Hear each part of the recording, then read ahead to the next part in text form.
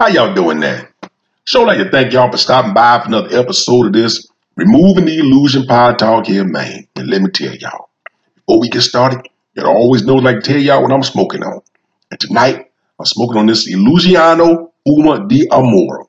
Let me tell you, this stick here is truly for the cigar lovers. Now, before I tell y'all what I'm thinking about this thing here, I got to tell y'all what these folks say. Because you know these folks been smoking these things a lot longer than I have. But I'm going to tell you, I really enjoyed this stick here. Now, what these folks say, they say a truly unique blend. Fuma di Amora uses a lingor, which is typically the tobacco that kicks up blends in the body in strength. Instead, expert blending of Seco and Biso primers the tobacco plant create a perfectly balanced, wonderfully complex full body experience from start to finish. And that is sure enough true. A blend that connoisseurs would flock towards.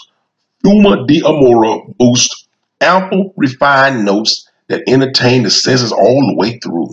To add to the Fuma di Aroma stellar reputation, it received the #3 cigar of the year in honors in 2014. Now, man, I'm telling you, I really enjoyed this stick here. Now, they also say Fuma Illusionado Fuma di Amor received a well-deserved 95 rating note. Now, I finally figured out what notes was, how they rate these things today from my fellas up at the cigar spot. But to end this line here, they say the result is a truly delicious cigar with balance and style, brimming with a rich, nutty cashew taste, hints of nut sweetness and touches of baking soda. Man, this was a truly good stick. Again, I got an education because I asked the fellas at the cigar spot when I went to buy today, how do these folks be getting these ratings, like these 95 ratings and 90 ratings?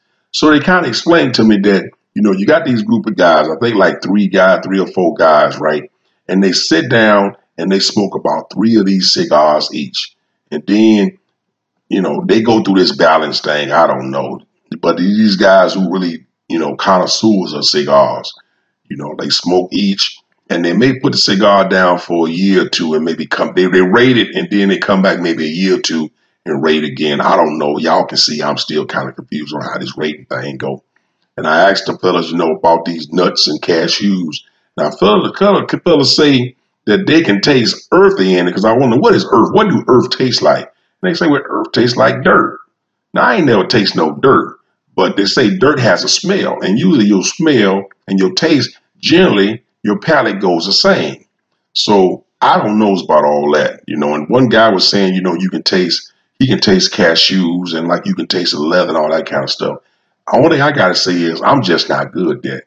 I'm not that good yet, but I can tell when it's a good, smooth, creamy cigar because that creamy has that smooth note in it to me.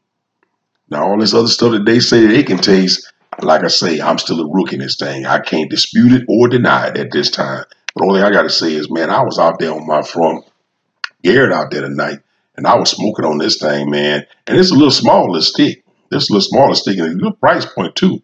Price point is like $6. But it is a good stick. It still took me probably about an hour to smoke. So I smoked a little and I set it down. I had a fella came by. He walking his dog and he seen me out there on the Garrett and he stopped by and struck a little conversation. We started talking about politics and all kind of other stuff. And so I was just, easing on. Now, I wasn't smoking like I normally smoke it. But it was so good, I'm telling you, I didn't want to put it down. Kind of hated when that old boy stopped by and started talking to me because this cigar here was tasting good. So I got to tell you folks, man, if you want a good stick, good hour smoke or something like that, man, you got to try this Illusiana Fuma di Amora. Look at my website and you got a picture of it and you can see what it looked like. Really good and stick. I really enjoyed it. And I think everything from this little Illusiana line is pretty good. Matter of fact, I'm going to do an upcoming pod talk on it. Because I got a little bit more education, last night on, how cigars are made and, how these blends are put together. And the gentleman from Illusiana, he did a really good job explaining it. And so I'm going to do it on probably the next pod talk. So it might not be a pod talk for everybody, mostly cigar lovers. It give you a pretty good idea of how these things are put together. And this was one of his lines. It's Illusiana Fuma di Amoro was one of his lines, one of his first cigar lines, and I really enjoyed it. I'm about to try some of the other cigars also that this gentleman made because he was real he was real educational. He really did a great job explaining things to her, from the process of how they, how they think of this thing, from the leaves that they pick, some of the feelings, all this stuff. I did an excellent job. So I'm gonna do that probably on the next pod talk here. But tonight, after talking with that old boy on my front porch, I was thinking about a lot of things, and this gentleman came to mind, a gentleman by the name of Thomas Sowell. He's a black economist. A lot of folks don't know in the black community about Thomas Sowell. But let me tell you something. This is a man that is really educational, and he really does his research. I love all his books. Matter of fact, probably around about 2007 is actually when I picked up one of his first audio books. I pretty much got every audio book that he made. Don't have much time to sit there and read.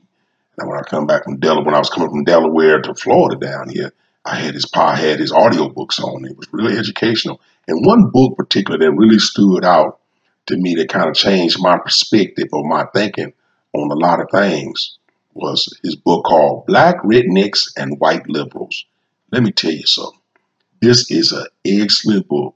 I recommend, a lot of black folks out there, I recommend y'all get this book. Y'all go on, Audible or somewhere like that, and y'all pick this audio book up. If you want the hard copy, you can get it in Kindle or whatever whatever your format you want, But this is a real good book. And I suspect not just black folks out there, but some of you white folks and everybody else out there, y'all need to pick this book up. Black Rednecks and White Liberals. Really changed my perspective on a lot of things, my way of thinking.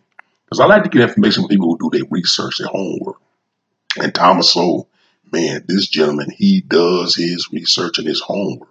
Now, a lot of folks, don't agree with him, and that's just like anything. Everybody, got their opinion. But when you talk about opinion, you gotta, say you don't like somebody because of their opinion. You gotta know facts about why you don't like that person. But see, this gentleman here, Mr. Thomas Sowell, he's got facts. He does his research and his homework. He got a whole heap of books out there. But man, y'all need to check this gentleman out. Now, I know Obama didn't like us. He was one of the person that when we was dealing with this 2008 crisis, I was wondering, why don't President Obama go to somebody like Thomas Sowell and ask for some advice? Because here's a man that's been there. He's been there and fought the battles. He's been there. He's done the research. He knows what works and what probably won't work. And I'll be wondering why don't these people go get advice from somebody like Thomas Sowell? He wasn't a big fan of Obama at all. And, that's just the way it was. But tonight I just thought about it. It's about time for me to do a little talk on Thomas Sowell, especially, like I say, his book that influences me, Black Rednecks and White Liberals. Then we're also going to take a look at black conservatism in the United States. You see, there's a whole heap of us black conservatives out there. Because I know, I lean a lot toward a conservative viewpoint. I think if I had to rate myself, I probably would be a liberal minded, even though I don't agree with everything the liberals say. So, but, that's not here or there. I don't really want to get into my political views, but a lot of, Thomas Sowell helped shape a lot of my views that I have today. Because back then, when I had views on what I seen and what was going on around me. Didn't really have much information. I was just going by, people that I trust, that I hear conversations with, then I do a little research here and there.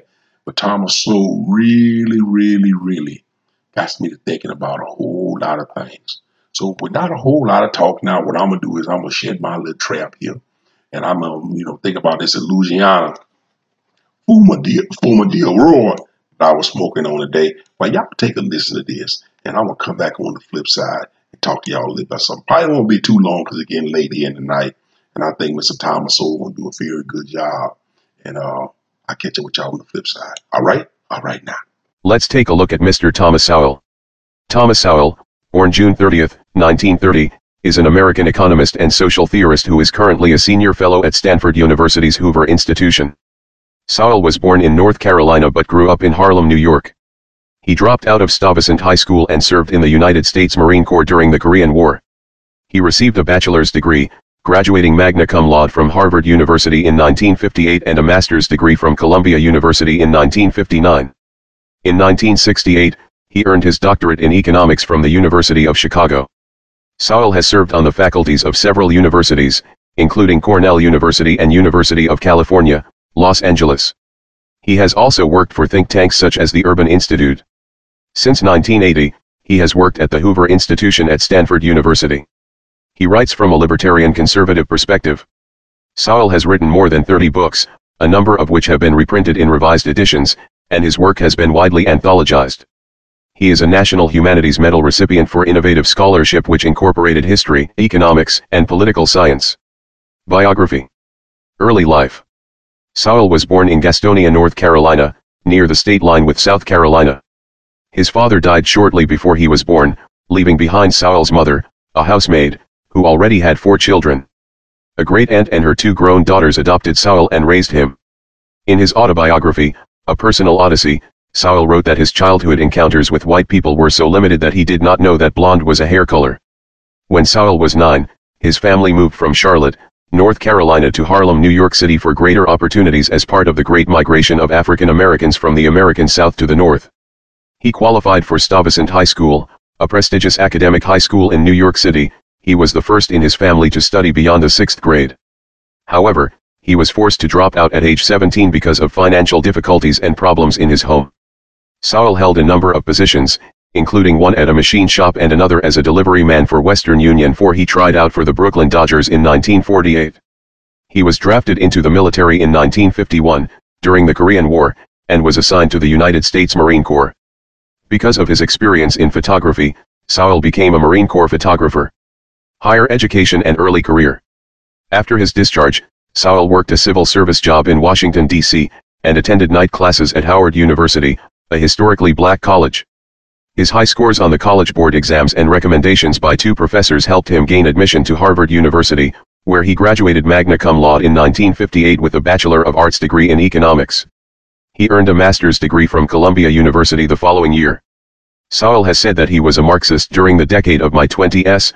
Accordingly, one of his earliest professional publications was a sympathetic examination of Marxist thought versus Marxist-Leninist practice.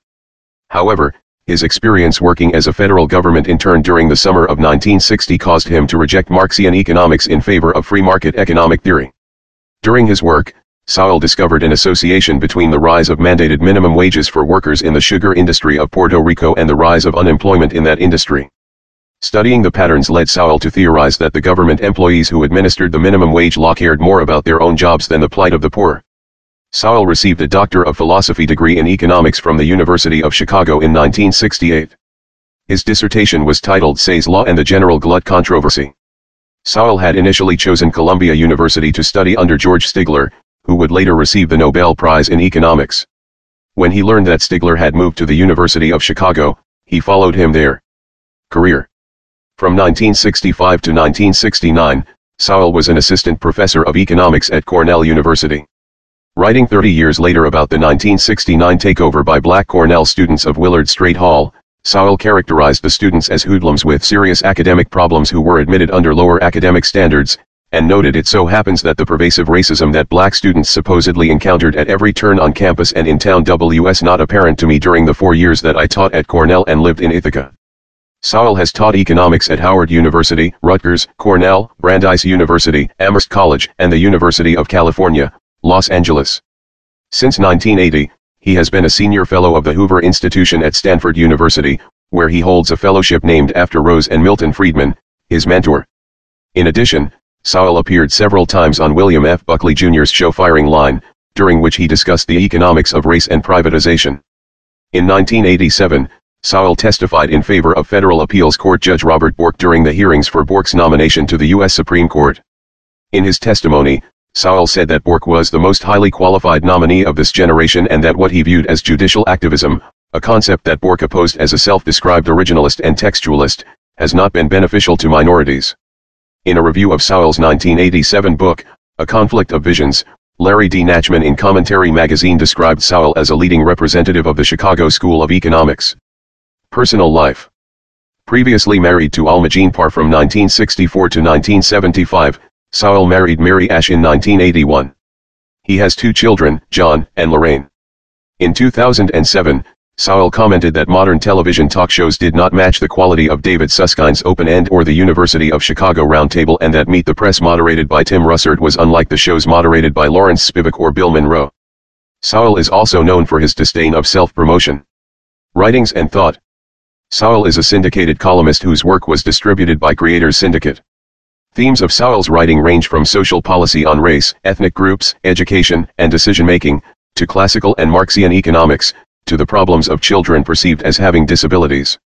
Sowell had a nationally syndicated column distributed by Creators Syndicate that was published in Forbes magazine, National Review, The Wall Street Journal, The Washington Times, The New York Post, and other major newspapers, as well as online on websites such as Il Clear Politics, Town Hall, World Net Daily, and the Jewish World Review.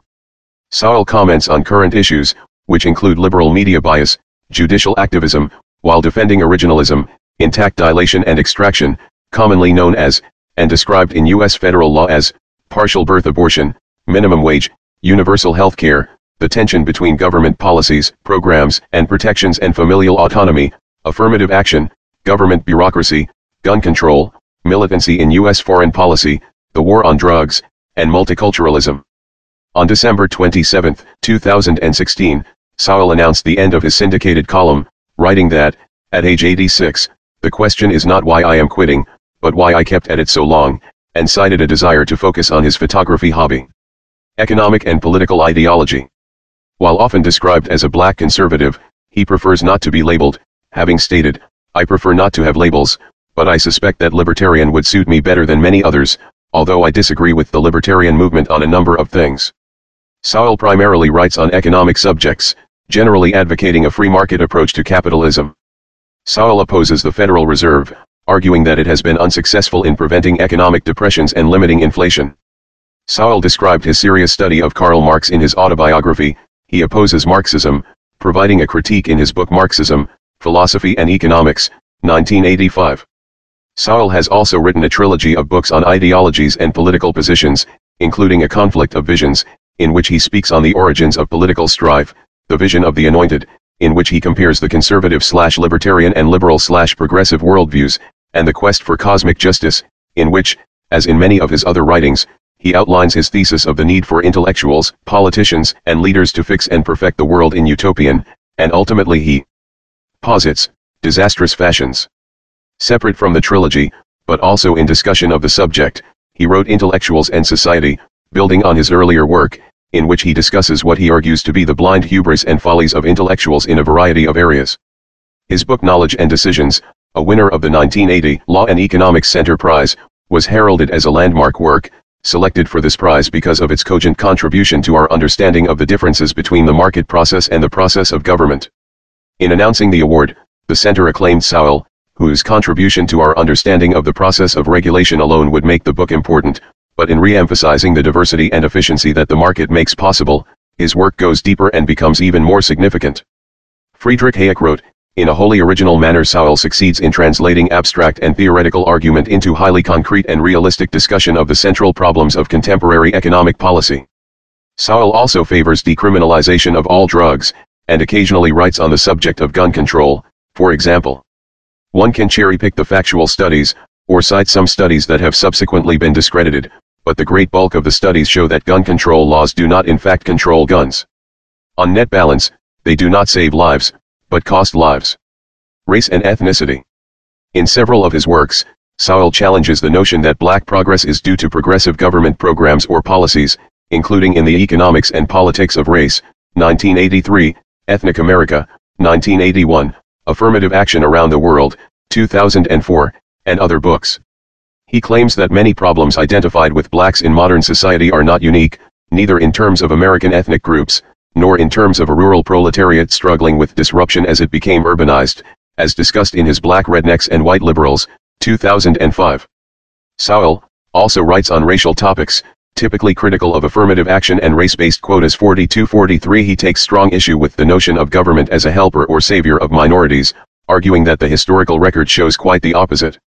In Affirmative Action Around the World, Sowell holds that affirmative action covers most of the American population, particularly women, and has long since ceased to favor blacks. One of the few policies that can be said to harm virtually every group in a different way.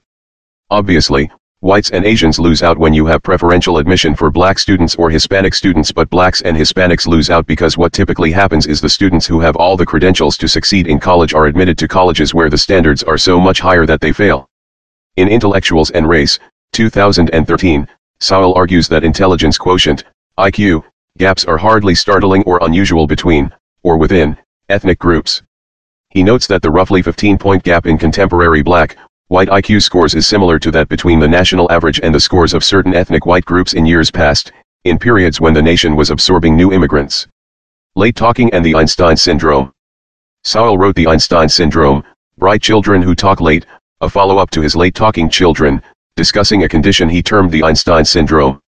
This book investigates the phenomenon of late talking children, frequently misdiagnosed with autism or pervasive developmental disorder. He includes the research of Stephen Camarata and Steven Pinker, among others, in this overview of a poorly understood developmental trait. It is a trait which he says affected many historical figures who developed prominent careers, such as physicists Albert Einstein, Edward Teller, and Richard Feynman, mathematician Julia Robinson, and musicians Arthur Rubinstein and Clara Schumann. He makes the case for the theory that some children develop unevenly, asynchronous development, for a period in childhood due to rapid and extraordinary development in the analytical functions of the brain. This may temporarily rob resources from neighboring functions such as language development. As such, Sowell disagrees with Simon Baron-Cohen's speculation that Einstein may have had Asperger syndrome. Politics. In a town hall editorial, titled The Bush Legacy, Sowell assessed President George W. Bush as a mixed bag, but an honorable man. Sowell was strongly critical of Republican presidential nominee Donald Trump, and officially endorsed Ted Cruz in the 2016 Republican presidential primaries in a February article. However, he indicated that he would vote in the general election against Democratic nominee Hillary Clinton, due to fears about the appointments Clinton would possibly make to the Supreme Court. Donald Trump. 2 weeks before the 2016 election, Sowell urged voters to vote for Donald Trump over Hillary Clinton. Sowell's belief was that Trump would be easier to impeach than the country's first female president. In 2018, when asked on his thoughts of Trump's presidency, Sowell replied, "I think he's better than the previous president." In March 2019, Sowell commented on the public's response to mainstream media's allegations that President Trump is a racist. "What's tragic is that there's so many people out there who simply respond to words rather than ask themselves, is what this person says true? How can I check it?" And so on. A month later, Sowell again defended Trump against media charges of racism, stating, "I've seen no hard evidence." And, unfortunately, we're living in a time where no one expects hard evidence. You just repeat some familiar words and people will react pretty much the way Pavlov's dog was conditioned to react to certain sounds. Reception. Classical liberals, libertarians, and conservatives of different disciplines have received Sowell's work positively. Among these, he has been noted for originality, great depth and breadth, clarity of expression, and thoroughness of research. Sowell's publications have been received positively by economists Stephen Plott 61 and Abigail Thernstrom, political scientist Charles Murray, psychologist Steven Pinker, and Jonathan Haidt, Joseph Joffe, publisher and editor of Die Zeit, Jay Nordlinger, senior editor of National Review, theater critic and political commentator Kevin D. Williamson, Walter E. Williams, professor of economics at George Mason University, publishing executive Steve Forbes, and R. Bastiat, economics editor of the now-defunct web publication, iconoclast.ca. Other academics such as Hampton University economist Bernadette Jacquet, Harvard University sociologist William Julius Wilson, social scientist Richard Coughlin, and Stanford law professor Richard Thompson Ford have been critical of his work. Criticisms include lack of citations in some works as well as unclear self-citations, failure to explain a 70% difference between the earnings of whites and non-whites in one article, failure to take into account discrimination against women at work, poor methodology, and downplaying racism while caricaturing and then attacking liberal theories. Now, let's take an excerpt from Mr. Sowell's book, Black Rednecks and White Liberals. Preface. Race and rhetoric have gone together for so long that it is easy to forget that facts also matter, and these facts often contradict many widely held beliefs. Fantasies and fallacies about racial and ethnic issues have had a particularly painful and deadly history, so exposing some of them is more than an academic exercise. The history of intergroup strife has been written in blood in many countries around the world and across centuries of human history. The purpose of this book is to expose some of the more blatant misconceptions poisoning race relations in our time. The reasons for these misconceptions range from simple, innocent ignorance to reasons that are far from simple and far from innocent. Many of the facts cited here may be surprising or even startling to some readers, but they are not literally unknown to scholars, they have simply not been widely discussed in the media or even in academia. Too much has been assumed for too long and too little has been scrutinized. It may be optimistic merely to suggest that racial or ethnic issues can be discussed rationally.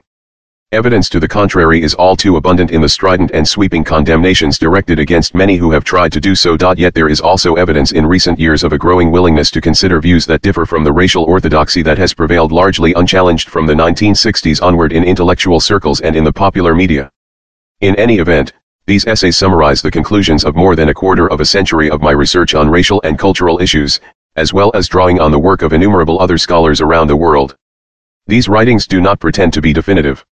If they provoke thoughts on a subject where cliches and dogmas too often prevail, then this book will have achieved one of its major goals.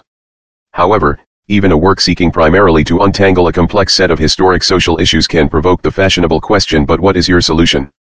Yet there is not the slightest danger that there will be a shortage of solutions. On the contrary, an abundance of uninformed solutions has been one of our biggest social problems.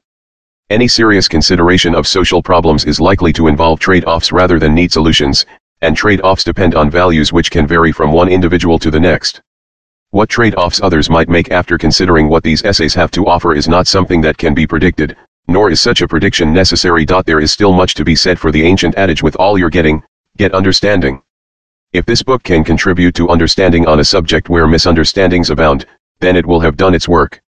Because this book is written for the general public, it does not feature long, convoluted sentences with escape clauses designed to prevent words from being twisted to mean something that they were never intended to mean. Common sense can be more readily expected when writing for the general public than when writing for the intelligentsia. To prevent the words in the essays that follow from being stretched, twisted, or given clever meanings, let me state here and now that these essays do not mean that 1. All Southern whites were or are rednecks, that 2. All Black Americans today or in the past were or are black rednecks, that 3. Jews are exactly the same as the other groups with whom they are compared, or that 4. Slavery is somehow morally acceptable because everyone was guilty of it.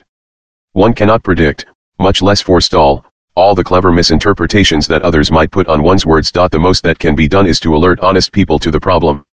While this book is not particularly large in bulk, its scope is worldwide and it goes back through centuries. No one can write a book of such scope without incurring many debts to others. These include scholars who devoted much of their careers to the study of some particular specialty, such as the history of agriculture in the southern United States or the origins in Britain of various social groups in America. Such debts are too numerous to list here, quite aside from the danger of implicating other writers in conclusions which are my own. What must be acknowledged is my debt to the Hoover Institution, which has provided the conditions and the support which have facilitated my research and writing for more than 2 decades. For much of that time, my research assistant N.A. Liu has been an indispensable part of my work, and, for this particular book, she has been very ably assisted by the dedicated work of Elizabeth Costa. In the end, however, I must and will take full responsibility for the conclusions reached in the essays that follow. Hoover Institution. Stanford University. Black rednecks and white liberals. These people are creating a terrible problem in our cities. They can't or won't hold a job, they flout the law constantly and neglect their children, they drink too much and their moral standards would shame an alley cat. For some reason or other, they absolutely refuse to accommodate themselves to any kind of decent, civilized life. This was said in 1956 in Indianapolis, not about blacks or other minorities, but about poor whites from the South. Nor was Indianapolis unique in this respect. A 1951 survey in Detroit found that white Southerners living there were considered undesirable by 21% of those surveyed, compared to 13% who ranked blacks the same way. In the late 1940s, a Chicago employer said, "Frankly, I told the guard at the plant gate to tell the hillbillies that there were no openings." When poor whites from the South moved into northern cities to work in war plants during the Second World War, occasionally a white Southerner would find that a flat or furnished room had just been rented when the landlord heard his Southern accent. More is involved here than a mere parallel between blacks and Southern whites. What is involved is a common subculture that goes back for centuries, which has encompassed everything from ways of talking to attitudes toward education, violence, and sex, and which originated not in the South, but in those parts of the British Isles from which white Southerners came. That culture long ago died out where it originated in Britain, while surviving in the American South. Then it largely died out among both white and black Southerners, while still surviving today in the poorest and worst of the urban black ghettos. It is not uncommon for a culture to survive longer where it is transplanted and to retain characteristics lost in its place of origin. The French spoken in Quebec and the Spanish spoken in Mexico contain words and phrases that have long since become archaic in France and Spain. Regional German dialects persisted among Germans living in the United States after those dialects had begun to die out in Germany itself. Superscript 3. A scholar specializing in the history of the South has likewise noted among white Southerners archaic word forms, while another scholar has pointed out the continued use in that region of terms that were familiar at the time of the first Queen Elizabeth. 5. The card game whist is today played almost exclusively by blacks, especially low-income blacks, though. In the 18th century it was played by the British upper classes, and has since then evolved into bridge. The history of the evolution of this game is indicative of a much broader pattern of cultural evolution in much more weighty things. Southern whites not only spoke the English language in very different ways from whites in other regions, their churches, their roads, their homes, their music, their education, their food, and their sex lives were all sharply different from those of other whites. The history of this redneck or cracker culture is more than a curiosity. It has contemporary significance because of its influence on the economic and social evolution of vast numbers of people, millions of blacks and whites, and its continuing influence on the lives and deaths of a residual population in America's black ghettos, which has still not completely escaped from that culture. From early in American history, foreign visitors and domestic travelers alike were struck by cultural contrasts between the white population of the South and that of the rest of the country in general and of New England in particular.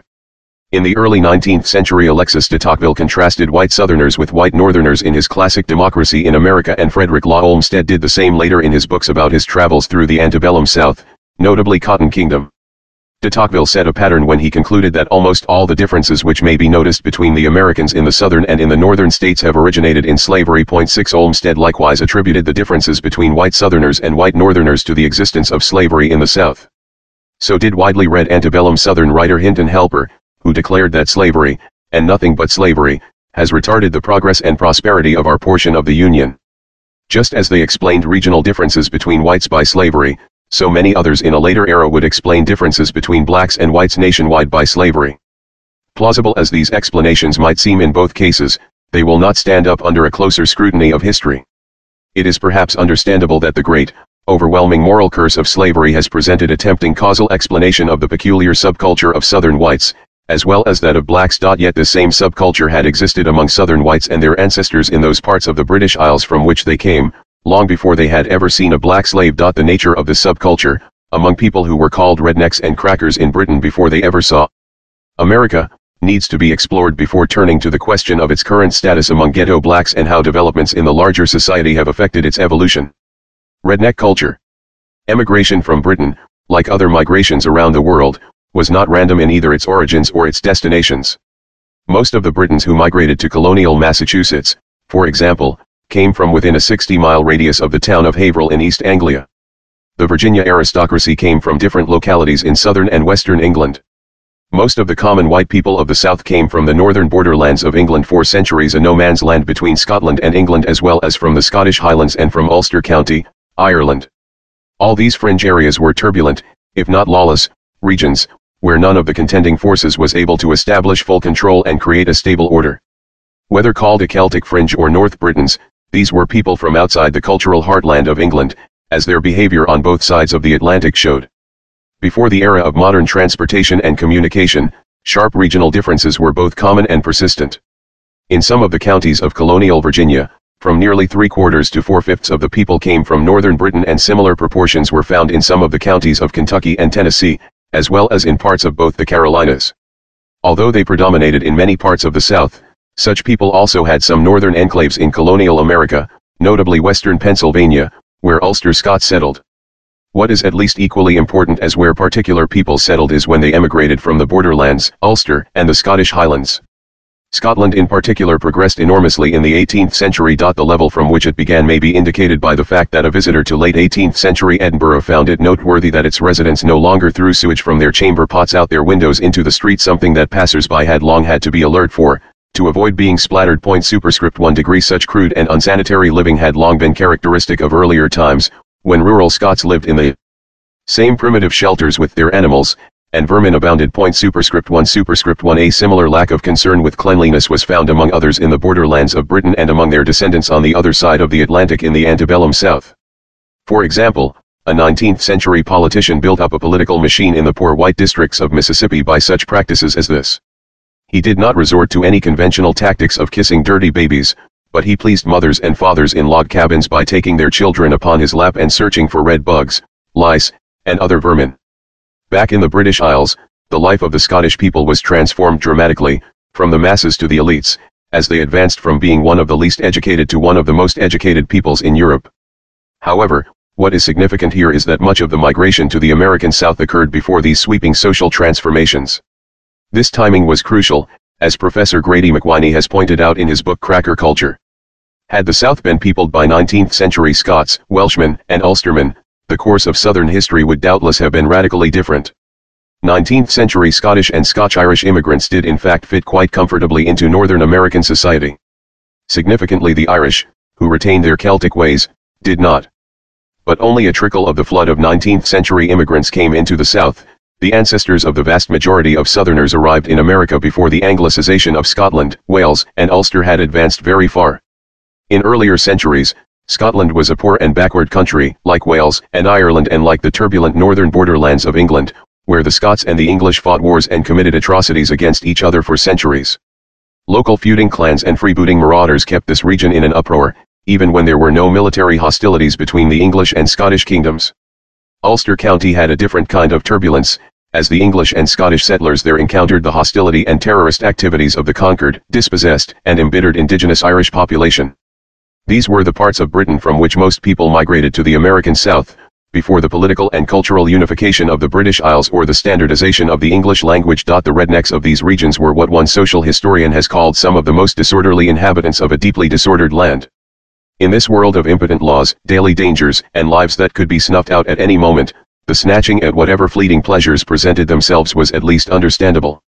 Certainly prudence and long-range planning of one's life had no such payoff in this chaotic world as in more settled and orderly societies under the protection of effective laws. Books, businesses, technology, and science were not the kinds of things likely to be promoted or admired in the world of the rednecks and crackers. Manliness and the forceful projection of that manliness to others and advertising of one's willingness to fight and even to put one's life on the line were at least plausible means of gaining whatever measure of security was possible in a lawless region and a violent time. The kinds of attitudes and cultural values produced by centuries of living under such conditions did not disappear very quickly, even when social evolution in North America slowly and almost imperceptibly created a new and different world with different objective prospects. What the rednecks or crackers brought with them across the ocean was a whole constellation of attitudes, values, and behavior patterns that might have made sense in the world in which they had lived for centuries, but which would prove to be counterproductive in the world to which they were going and counterproductive to the blacks who would live in their midst for centuries before emerging into freedom and migrating to the great urban centers of the United States, taking with them similar values. The cultural values and social patterns prevalent among Southern whites included an aversion to work, proneness to violence, neglect of education, sexual promiscuity, improvidence, drunkenness, lack of entrepreneurship, reckless searches for excitement, lively music and dance, and a style of religious oratory marked by strident rhetoric, unbridled emotions, and flamboyant imagery. This oratorical style carried over into the political oratory of the region in both the Jim Crow era and the Civil Rights era, and has continued on into our own times among black politicians, preachers, and activists. Touchy pride, vanity, and boastful self-dramatization were also part of this redneck culture among people from regions of Britain where the civilization was the least developed. They boast and lack self-restraint, Olmsted said, after observing their descendants in the American antebellum South.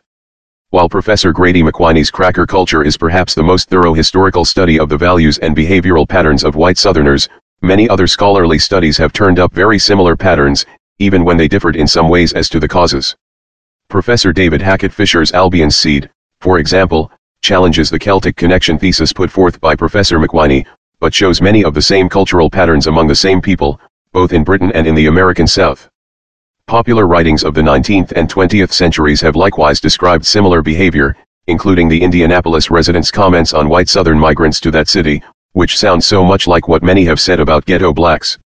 None of this is meant to claim that these patterns have remained rigidly unchanged over the centuries or that there are literally no differences between whites and blacks in any aspects of this subculture. However, what is remarkable is how pervasive and how close the similarities have been. Pride and violence. Centuries before black pride became a fashionable phrase, there was cracker pride, and it was very much the same kind of pride. It was not pride in any particular achievement or set of behavioral standards or moral principles adhered to. It was instead a touchiness about anything that might be even remotely construed as a personal slight, much less an insult, combined with a willingness to erupt into violence over it.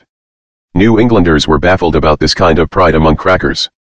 Observing such people, the Yankees could not understand what they had to feel proud about. However, this kind of pride is perhaps best illustrated by an episode reported in Professor McWhiney's Cracker Culture. When an Englishman, tired of waiting for a Southerner to start working on a house he had contracted to build, hired another man to do the job, the enraged Southerner, who considered himself dishonored, vowed tomorrow morn, "I will come with men, and 20 rifles, and I will have your life, or you shall have mine. Superscript 3 degree. In the vernacular of our later times, he had been dissed and he was not going to stand for it, regardless of the consequences for himself or others. The history of the antebellum South is full of episodes showing the same pattern, whether expressed in the highly formalized duels of the aristocracy or in the no-holds-barred style of fighting called rough and tumble among the common folk, a style that included biting off ears and gouging out eyes.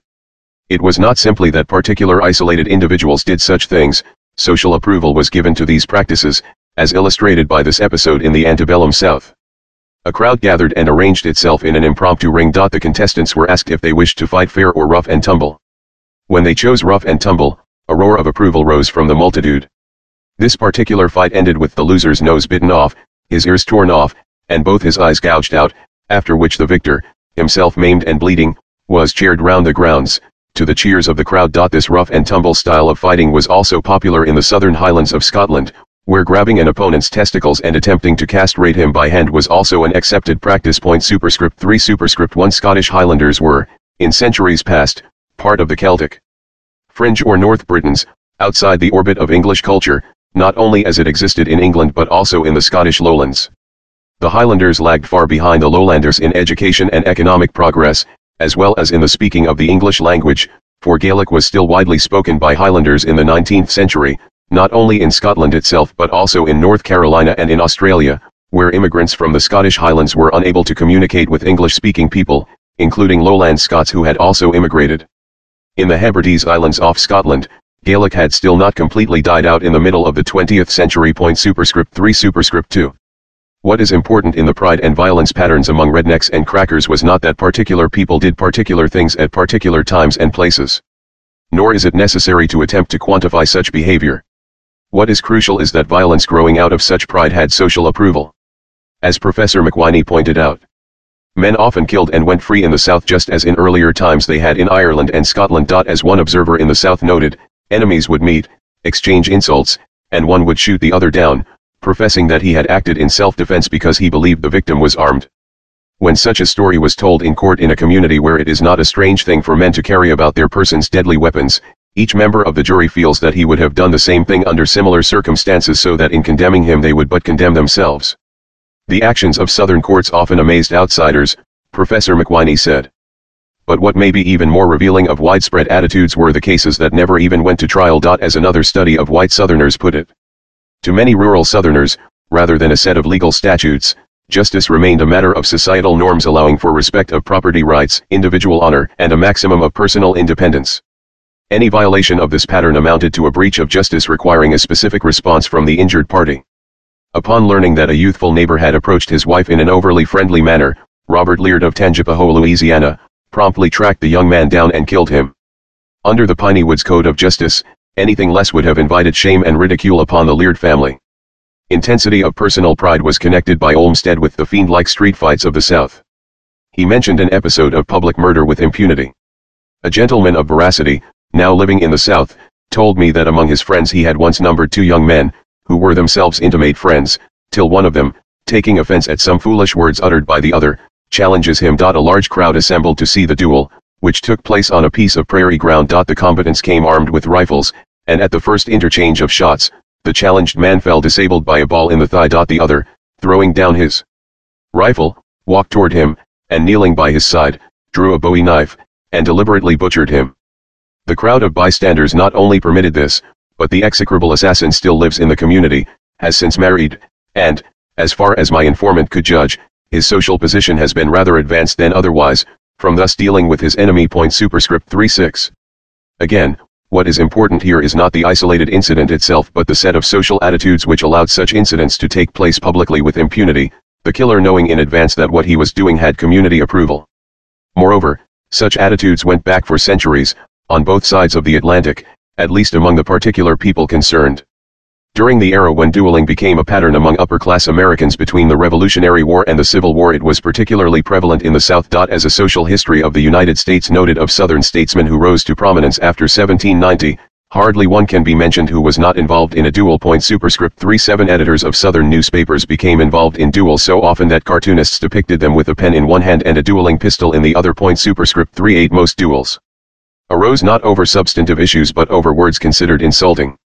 Superscript 3. At lower social levels, Southern feuds such as that between the Hatfields and the McCoys, which began in a dispute over a pig and ultimately claimed more than 20 lives, became legendary.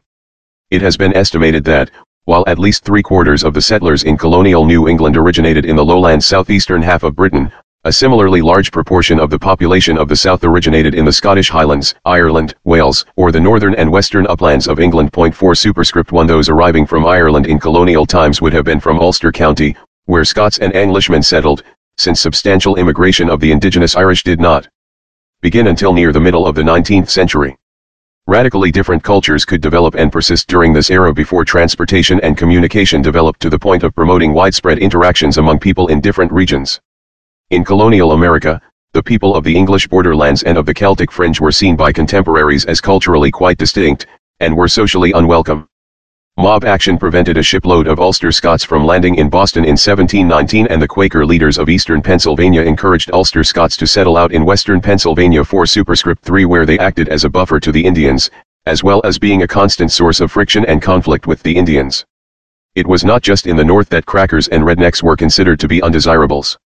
Southern plantation owners with poor whites living on adjoining land would often offer to buy their land for more than it was worth, in order to be rid of such neighbors. Because there were no racial differences to form separate statistical categories for these North Britons and for other whites who settled in the South or in particular enclaves elsewhere, indirect indicators must serve as proxies for these cultural differences. Names are among these indicators. Edward, for example, was a popular name in Virginia and in Wessex, England, from which many Virginians had emigrated, but the first 40 classes of undergraduates at Harvard College contained only one man named Edward. It would be nearly 2 centuries before Harvard enrolled anyone named Patrick, even though that was a common name in western Pennsylvania, where the Ulster Scots settled.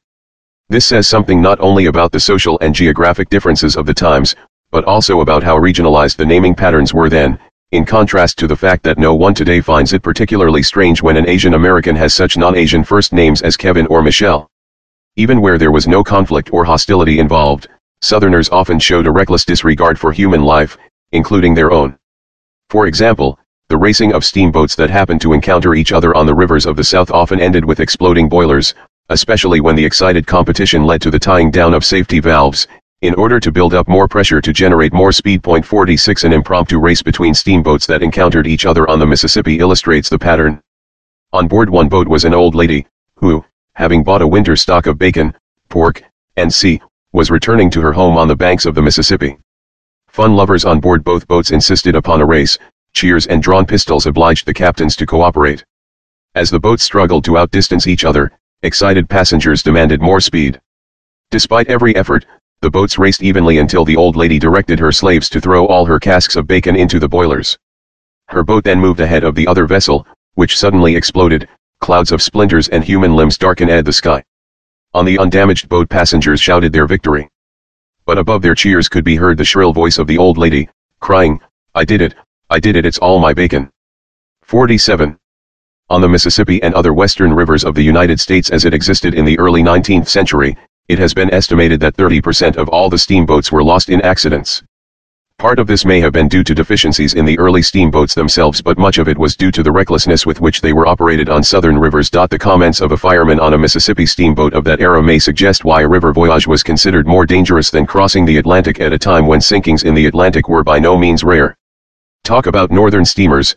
The fireman of a Mississippi steamboat sneered to an eastern traveler in 1844, "It don't need no spunk to navigate them waters. You ain't bust a biler in 5 years. But I tell you, stranger, it takes a man to ride one of these half-alligator boats, head on a snag, high pressures, valve soldered down, 600 souls on board and in danger of going to the devil." 48. This was not mere idle talk. Among the steamboat explosions in the South, one on the Mississippi in 1838 killed well over 100 people, and another near Baton Rouge in 1859 killed more than half of the 400 people on board and badly injured more than half the survivors. Southerners were just as reckless on land, whether in escapades undertaken for the excitement of the moment or in the many fights and deaths resulting from some insult or slight among people touchy about their honor and dignity. Again, all of this went back to a way of life in the turbulent regions of Britain from which white Southerners came. 5 Superscript 1 Nor is it hard to recognize in these attitudes clear parallels to the behavior and attitudes of ghetto gangs today, who kill over a look or a word, or any action that can be construed as dissing them. Pride had yet another side to it. Among the definitions of a cracker in the Oxford Dictionary is a braggart, one who talks trash, in today's vernacular a wisecracker. More than mere wisecracks were involved, however. The pattern is one said by Professor McWhiney to go back to descriptions of ancient Celts as boasters and threateners, and given to bombastic self-dramatization. Examples today come readily to mind, not only from ghetto life and gangsta rap, but also from militant black leaders, spokesmen, or activists. What is painfully ironic is that such attitudes and behavior are projected today as aspects of a distinctive black identity, when in fact they are part of a centuries-old pattern among the whites in whose midst generations of blacks lived in the South. Any broad-brush discussion of cultural patterns must, of course, not claim that all people whether white or black had the same culture, much less to the same degree. There are not only changes over time, there are cross-currents at a given time. Nevertheless, it is useful to see the outlines of a general pattern, even when that pattern erodes over time and at varying rates among different subgroups. The violence for which white Southerners became most lastingly notorious was lynching. Like other aspects of the redneck and cracker culture, it has often been attributed to race or slavery. In fact, however, most lynching victims in the antebellum South were white. Economic considerations alone would prevent a slave owner from lynching his own slave or tolerating anyone else's doing so. It was only after the Civil War that the emancipated blacks became the principal targets of lynching. But, by then, Southern vigilante violence had been a tradition for more than a century in North America, 55 and even longer back in the regions of Britain from which crackers and rednecks came, where retributive justice was often left in private hands. Even the burning cross of the Ku Klux Klan has been traced back to the fiery cross of Old Scotland used by feuding clans. Economic activity.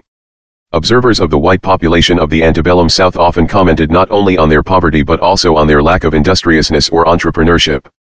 A contemporary characterized many white Southerners as too poor to keep slaves and too proud to work.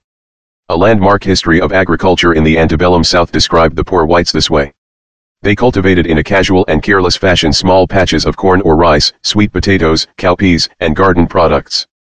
Women and children did a large part of the work. The men spent their time principally in hunting or idleness. The men were inveterate drunkards and sometimes the women joined them in drinking inferior whiskey. Licentiousness was prevalent among them. Among their equals, the men were quarrelsome and inclined to crimes of violence, the poor whites were densely ignorant. Their labors tended to be intermittent, often when they were pressed for money, rather than a steady employment career. 6 Frederick Law Olmsted called it lazy poverty, with whatever work they did being done in a thoughtless manner. 6 Superscript 1 Summarizing his observations in the antebellum South, Olmsted said, I know that while men seldom want an abundance of coarse food in the cotton states, the proportion of the free white men who live as well in any aspect as our working classes in the North, on an average, is small, and that the citizens of the cotton states, as a whole, are poor. They work little, and that little, badly, they earn little, they sell little, they buy little, and they have little, very little of the common comforts and consolations of civilized life. Their destitution is not material only, it is intellectual and it is moral. When Olmsted found work done efficiently, promptly, and well during his travels through the South, when he found well-run businesses, good libraries, impressive churches, and efficiently functioning institutions in general, he almost invariably found them to be run by Northerners, foreigners, or Jews. Nor was he the only visiting observer to reach such conclusions. Another observed that nearly all of the Old South's successful storekeepers were either Yankees or Yankee-trained Southerners. A French visitor said that, when you saw a plantation in better condition than others, you would often discover that it was owned by someone from the North. A history of Southern agriculture presented this picture of North Carolina in the early 18th century. Many of the inhabitants were rough borderers who lived a crude, half-savage existence. Some were herdsmen, dependent mainly on the product of the range and under the necessity of eating meat without bread. There were also many thriftless and lazy families who had been attracted to the country by the mild climate and the ease with which a bare livelihood could be obtained by hunting and fishing, raising a little corn, and keeping a few head of swine and possibly a cow or two on the range. On the other hand, there were small farmers, many of northern or European extraction, living industrious and thrifty lives amidst a rude abundance and considerable diversity of food supplies. They maintained good-sized herds of cattle, swine, and sheep, and the women made butter and cheese. Borderers at that point would refer to people from the borderlands of Britain, those included in what Professor McWhiney and others have called the Celtic Fringe and what Professor Fisher called North Britons. While the making of butter and cheese might seem to be an unremarkable activity in most rural communities, butter and cheese making by these farmers of non-Southerner origins was in fact exceptional in the South. One of Frederick Law Olmsted's complaints during his travels through the antebellum South was the scarcity of butter, despite all the cows he saw. Even among plantation owners, he said, as for butter, some have heard of it, some have seen it, but few have eaten it. 67 Hard data support his conclusions about the scarcity of butter in the antebellum South, despite an abundance of cows. In 1860, the South had 40% of all the dairy cows in the country but produced just 20% of the butter and only 1% of the cheese. As a study of antebellum Southern agriculture noted, attempts to stimulate greater attention to commercial production were futile and even the bluegrass regions imported a large proportion of the cheese consumed. The study concluded. In short, while the South abounded in cattle, the reported production of dairy products was very small. A table based on census statistics shows that some of the southern states, such as Texas and Florida, had far more cattle per capita than important dairy states like Vermont and New York, and in most of the southern states cattle per capita were nearly or quite. And lastly, let's take a look at black conservatism in the United States. Black conservatism in the United States is a political and social movement rooted in communities of African descent that aligns largely with the American conservative movement. Black conservatism emphasizes traditionalism, patriotism, capitalism, free markets, and sometimes social conservatism. Black conservatives are supported by a minority of black Americans, whereas the majority of black Americans favor the left of the political spectrum. Booker T. Washington. Beliefs. One of the main characteristics of black conservatism is its emphasis on personal choice and responsibilities above socioeconomic status and institutional racism. In the tradition of African American politics and intellectual life, black conservatives tend to side with Booker T. Washington as contrasted with W.E.B. Du Bois. For many black conservatives, the key mission is to bring repair and success to the black community by applying the following fundamental principles. The pursuit of educational and professional excellence as a means of advancement within the society. Policies that promote safety and security in the community beyond the typical casting of a criminal as a victim of societal racism. Not using the lens of race and the country's history of discrimination as justifications for not excelling to the best of your abilities. Local economic development through free enterprise rather than looking to the federal government for assistance. Empowerment of the individual via self-improvement, virtue, conscience, and supernatural grace. Black conservatives typically oppose affirmative action, which is supported by the vast majority of African American communities. They tend to argue that efforts to obtain reparations for slavery are either misguided or counterproductive. Black conservatives tend to be self-critical of aspects of African American culture that they believe have created poverty and dependency. Moreover, black conservatives, especially black Republicans, are often accused of being Uncle Toms. Ebony in their May 2001 100+ Most Influential Black Americans issue, did not include a number of influential African Americans such as Thomas Sowell, Shelby Steele, Armstrong Williams, Walter Williams and, most notably, Supreme Court Justice Clarence Thomas. The Economist described the exclusion of Justice Thomas from the list as spiteful. Black conservatives favor integration of African Americans into mainstream America and, consequently, disagree with black nationalism and separatism. Black conservatives are more inclined to support economic policies promoting globalization, free trade, and tax cuts. According to a 2004 study, 13.7% of blacks identified as conservative or extremely conservative, with another 14.4% identifying as slightly conservative. However, the same study indicated that less than 10% identified as Republican or Republican-leaning. Likewise, a 2007 Pew Research Center survey showed that 19% of blacks identified as religious right. In 2004, the Pew Research Center indicated only 7% of blacks identified as Republican.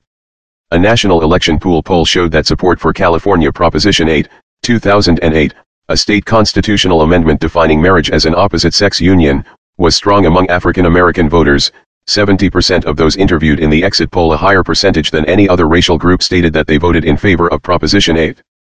Polls by both the Associated Press and CNN mirrored this data, reporting support among black voters to be at 70% and 75%, respectively. African American support was considered crucial to the proposition's passage because African Americans made up an unusually large percentage of voters in 2008. The presence of African American presidential candidate Barack Obama on the ballot was believed to have increased African American voter turnout. Historical basis. From Reconstruction up until the New Deal, the black population tended to vote Republican. During that period, the Republican Party, particularly in the southern United States, was seen as more racially liberal than the Democratic Party, primarily because of the role of the southern wing of the Democratic Party as the party of racial segregation and the Republican Party's roots in the abolitionist movement. See Dixiecrats. Blacks started to shift in significant numbers to the Democrats with the election of Franklin D. Roosevelt and continued with the election of John F. Kennedy. This shift was also influenced by Herbert Hoover's practice of firing loyal African Americans from positions within the Republican Party, in order to increase his appeal to Southern white voters. This can be considered an early example of a set of Republican Party methods that were later termed the Southern Strategy. What y'all think about that? Mr. Thomas Sowell, I'm going to tell y'all, I highly respect this gentleman. I highly do. You know, there's a lot of things in life, you know, we go through, and like I say, you know, we just parrot what other folks say. And, you know, it's particularly like when you go back, when I think about back in school, when I learned a lot about, you know, black history in school, or just history in school in general, because I didn't have black history class, of course, until I got to high school. But growing up, you know, down in Louisiana, and then when I went on up to elementary and junior high school, the only thing we had was American history. So that's all you know. And then when you get into black history, you know, you really don't get off into some of the things that Thomas Sowell get off into. But it's like everything else, you know, history is told, you know, by the winner. History is always his story. That's why it's called history. It's his story. But when I found Mr. Thomas Sowell and I got off into this thing, it gave me a good understanding of a whole lot of things. And if y'all get this book here, Black Rednecks and White Liberals, y'all gonna learn a whole lot. You're gonna learn a whole lot, you know, about race in this country. Because everybody that came to this country besides them Indians came from a different race. And it also gave me a good understanding and appreciation, knowledge-wise, why, like in the South, you know, you have people, you see people in the South talk country, and people in the North, you know, they talked all, you know, dignified and everything. You know, like them folks in the North used to call me when I was a little kid, you know, country bumpkin by the way that I talk. And now I understand that the way that black folks talked in the South, per se, countrified, you know, we got that from the slave masters. Because you got to understand, when slaves came over here, they didn't understand nothing about no English. They didn't speak no English. So you emulate those who you around. So that's how you have Southern folks talking one way, and you got other folks talking the other way, because of the folks that you emulate that you around. And in the South, like Thomas told y'all, you know, that led, you know, the cracker language, this countrified language that the blacks in the South talk, you know, they got that from their slave masters. They got that from the people that was around them. So like I say, it was very enlightening for me, you know, listening to this audio book, digging down deep, you know, into some of the history. And I never expected this when I picked up this book. But I'm going to highly ask you folks out there, if you want some good reading, get the audio book.